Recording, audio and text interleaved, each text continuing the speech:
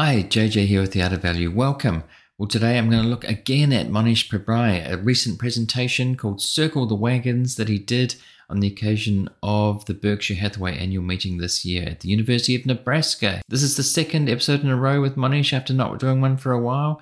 So this was a really good one. Excellent. It had so much in there. And I'm going to go through some of the key lessons in this Circle the Wagons. And of course, he's talking about circle the wagons around your best investments. So what does he mean by circle the wagons? You might have seen it in old Western movies when people were moving west in the US, coming into confrontations with Native Americans. Of course, they were going into territory here where they really shouldn't have been, taking land, conquering land. And when they were being attacked, they'd circle the wagons and keep their valuables in the middle, or in the wagons. It was a good way to protect their valuables. And this is what he's talking about, protecting your best investments. First of all, in giving this presentation, he explains that by teaching this way, by presenting, he's actually learning himself, because that's the best way to learn, is by teaching.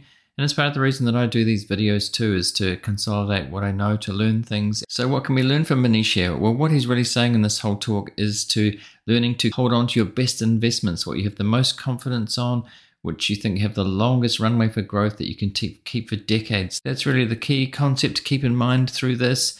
And he explains about how to do that and examples of other people who have done that, other great investors. He talks about the importance of patience and discipline over the years of investing and not selling your best investments too soon. It's a mistake that he's made on a number of occasions, and he says he's trying to help not do that again. I think everybody's kind of made that mistake. Even when something's gone up a lot, thinking, oh, I'll just sell here, and then watching it compound for a long time after that. So he's trying to rectify that situation that he has had problems with in the past. So he says the investing game is simple but not easy, and I think that's something that he's got from Charlie Munger. He says it's a long-term game, it's hard work over a long period of time, and you have to be patient. He says that most investors make too many decisions over their investing lifetime, and that is a big reason why they underperform the market. It's better to do a lot of work, analyze companies, find really great companies, and stick with those rather than going in and out and making too many decisions. He goes into some great examples, which I'll mention during this talk. He talks about Warren Buffett and Charlie Munger from Berkshire, of course. He talks about Naspers, who bought Tencent and held onto it for a long time, from South Africa. He talks about Rakesh Jhunjhunwala from India, who did very well over a lifetime. These are all investors who exemplify what he's talking about. First, he talks about Warren Buffett and Charlie Munger, and of course he knows Charlie Munger very well. He says that over the lifetime of their investing, they've made over 200 stock investments. They've made over 80 acquisitions of companies, 10 key hires in Berkshire, and they said over this lifetime, only about a dozen have moved the needle for Berkshire. So this represents about 4%, only 4% of really key decisions that have moved the needle. These are some of the best investors of all time, and it's only really 4% of their decisions. So it's okay to be wrong. Everybody makes mistakes, and it's okay. Investing is very forgiving for that reason. So some of the decisions might be mediocre, and only a few will be really great. And those are the ones that will do well for us over a long time. So in terms of some of the best decisions that they've made, he points out that it's Coke, Geico, Amex, Apple more recently, and hiring a Jeet at Berkshire. Those are the decisions that really have moved the needle. He mentions about how Buffett said it was a mistake to not sell Coke during the late 1990s when it got egregiously priced. But even then, everybody makes mistakes, and it wasn't a huge mistake. It's not a bad mistake not to sell something, just hold on to it. It's done well over the long term anyway. By the way, if you're watching on YouTube, I'd really appreciate it if you hit that like button to help with visibility, to spread it to more people. Thanks. Next, he mentions the example of Naspers in South Africa with the CEO Koos Becker, who a long time ago bought Tencent, a small company from China at the time, bought $32 million worth, and has never sold a share. It's ended up being about 99% of Naspers over time, and this not selling over time, not selling a great business, not being tempted to, not selling one share has worked out very well, and they still hold it. And Koos had said he didn't want a salary from the start, he just wanted 6% of what was accrued on value over time, and that's worked out very well for him, very well for the company. Next, he talks about an investor from India, Rakesh Jhunjhunwala, who died when he was 64 recently, with $5.8 billion in net worth, and he is known for buying Titan Industries and holding it for a very long time, compounding, not selling a share. He did do a lot of trading, but in the past, Mohnish has said that's to keep his mind active, but he really just made most of his money out of this one company, Titan Industries, and holding it. He says that Titan's still going strong, and he just sees no reason why it would stop compounding from here.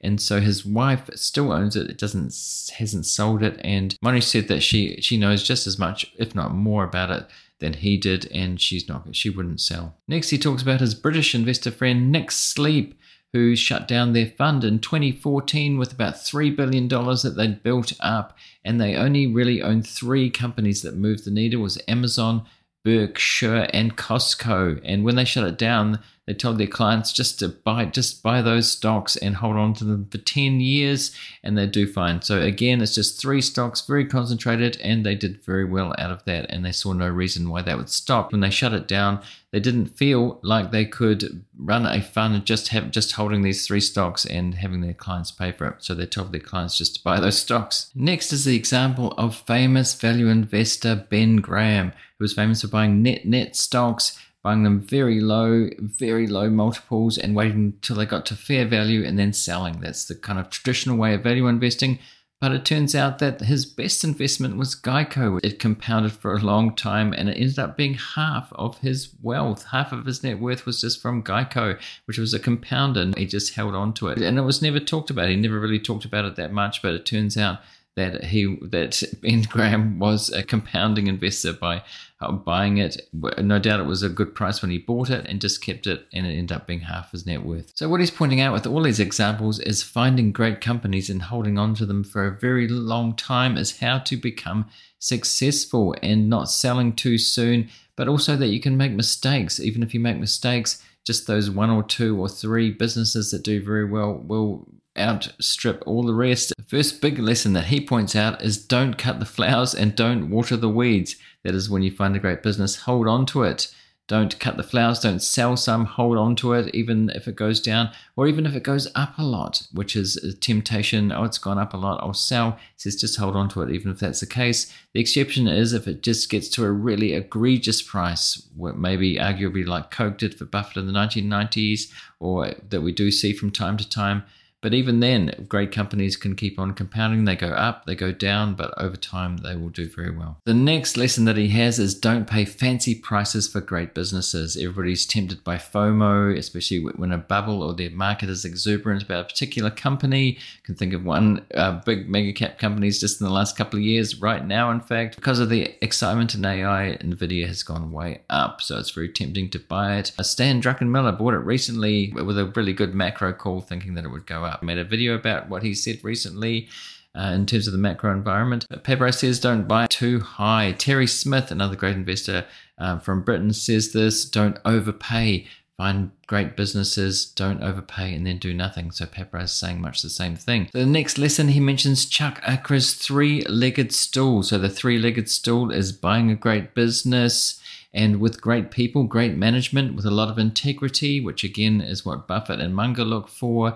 And the business has to have a very long runway, and its compounding capital, return on invested capital is great, and they can do that for a very long time.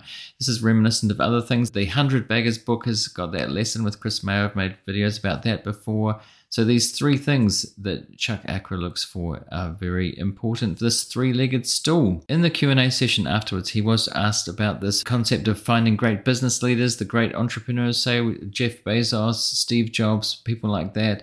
And he was saying that you cannot really tell ahead of time who those people will be. You can tell after the fact. You can look at the business, and if the business is doing well, that's a good indication.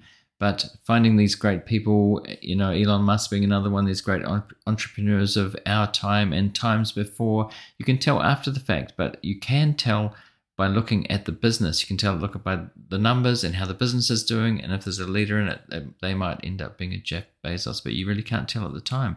In hindsight, it's easy, of course. Again, he says, don't be afraid to make mistakes. Everybody's going to make mistakes, and he's pointed out the example of Buffett and Munger, some of the greatest investors of all time, made so many mistakes and still did very well.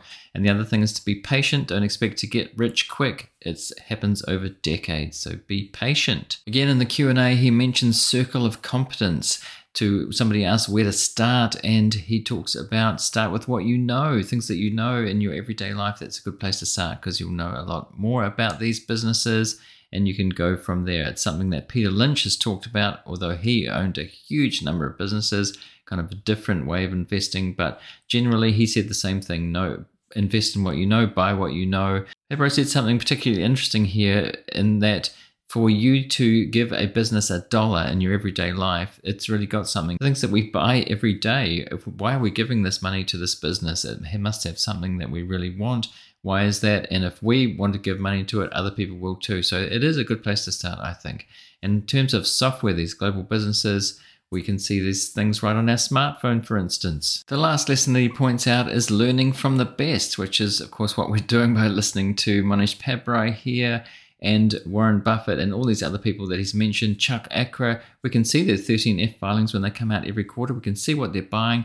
I think that is a good place to start, to look at these companies that these great investors are buying and maybe reverse engineer, say, why are these buying? Not just blindly buying them too, but working out why they might have bought them, why they think they're good, because they can be wrong. They can make mistakes. He said that. They make lots of mistakes too. So if you just buy, you can run into the same trap they are, but it's a good place to start. I mean, they're incredibly good investors. So looking at what they've been buying is a good place to start. And Mohnish has this concept of cloning as well, where he says he hasn't had an original concept in his life. He's borrowed from other people, not necessarily just buying this investments, but what they're doing and how they're doing it. In the comments, I'd like to know what you think about what Mohnish is saying about how to invest, the best way to invest. Have you got anything to add that he might have missed out? Let me know in the comments or on Twitter at The Art of Value. As I said, this is the second episode in a row about Mohnish. The one before was about his thoughts on Constellation Software and its founder CEO, Mark Leonard. I think it's a quality company.